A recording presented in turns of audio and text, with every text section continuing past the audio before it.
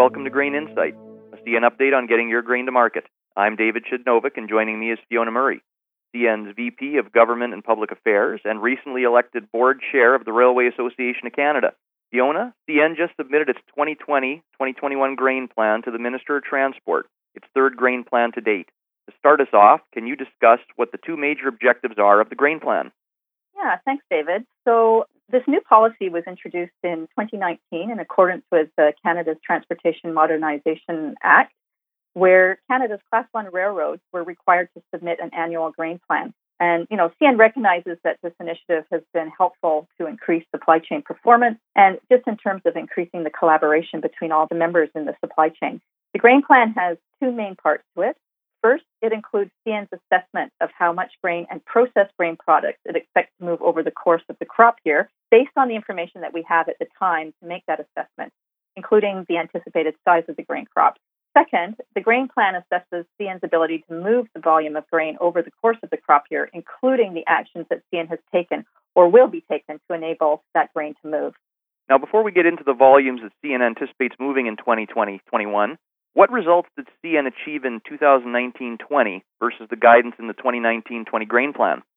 So CN experienced some really unprecedented challenges this past crop year, including very difficult harvest weather, trade disputes, an 8-day strike by the TCRC in November of 2019, a week-long mainline disruption in late January and early February due to landslides and washouts in southern BC, 32 illegal blockades that lasted for 22 days, and then to top it all off, a pandemic. So CN and our customers have definitely been tested, and our resiliency was really proven at each challenge. In spite of all that, CN moved over 28.2 million metric tons of bulk and processed grain products from Western Canada via carload in the 2019-2020 crop year. That exceeds the previous record set in 2018-2019 by over 0.8 million metric tons.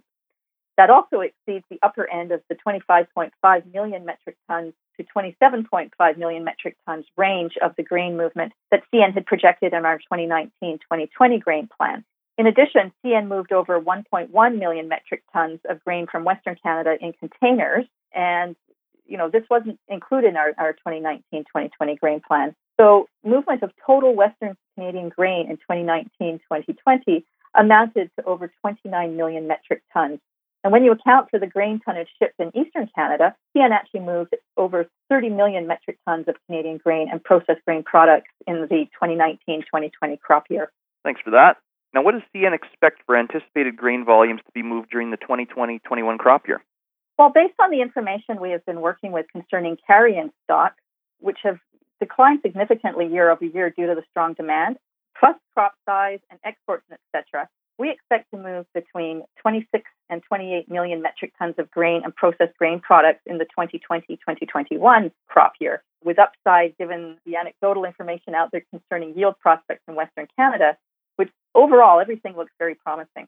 It's really unfortunate to have seen the damage that excessive rainfall has brought to parts of northern Alberta and BC, along with parts of western Manitoba. There's been some serious hail events in the west, but overall, yield prospects are really looking good. So how has CN's guidance on maximum sustainable supply chain capacity changed versus the 2019-20 crop year?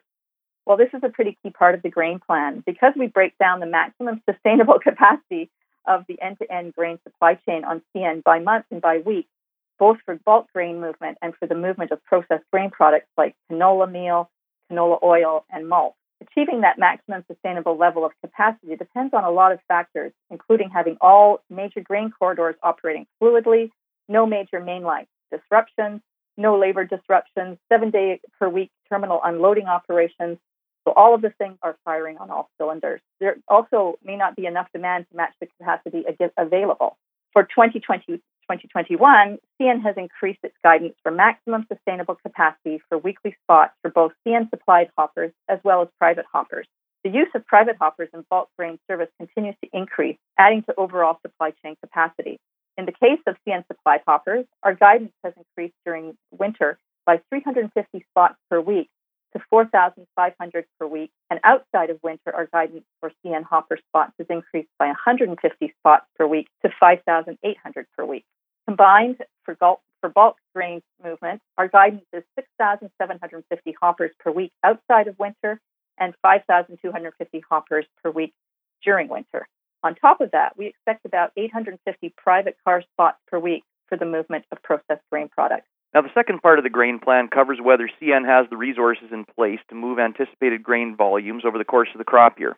Can you discuss the actions CN is taking and will take to ensure it can move these volumes over the course of the crop year? So CN has completed a record $7.4 billion in capital investments in the past 2 years to increase its network capacity and resiliency and enhance safety, which is a core value at CN. We have added close to 140 miles of mainline double track, increased the number of long sidings, added yard capacity at key spots like Winnipeg, Melville, and Edmonton, among other places, acquired 260 new high horsepower locomotives, and purchased 1,000 new high capacity hopper cars.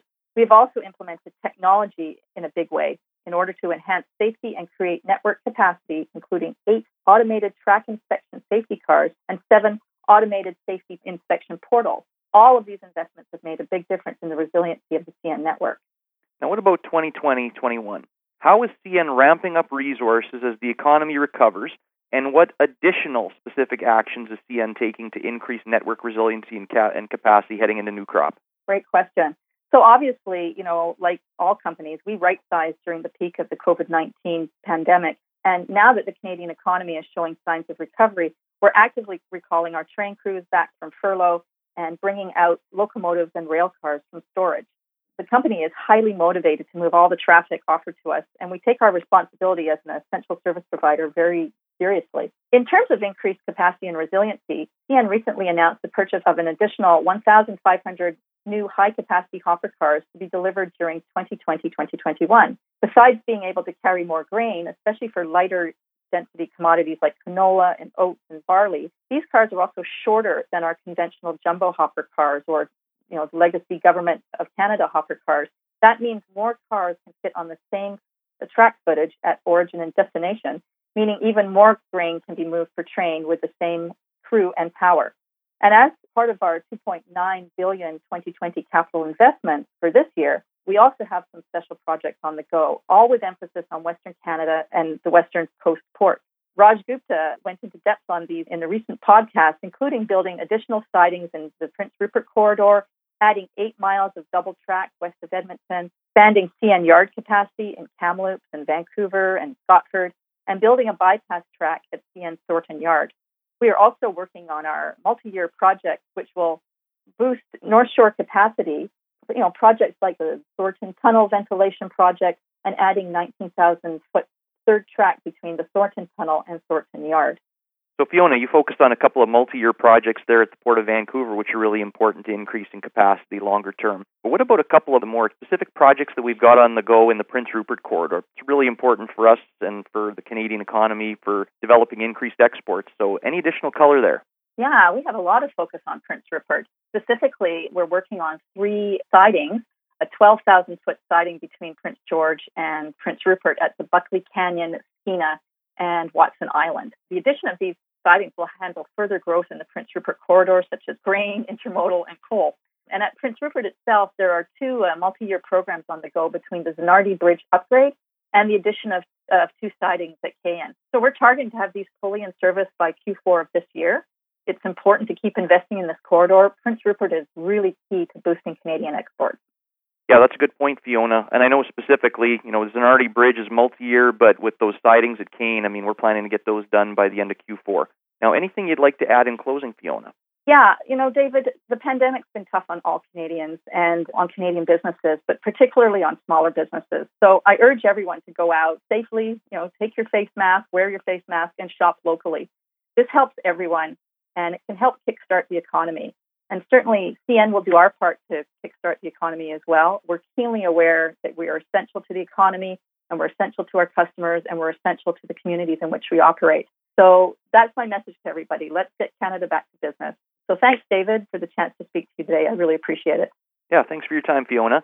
And thanks for listening to Grain Insight, an update from CN.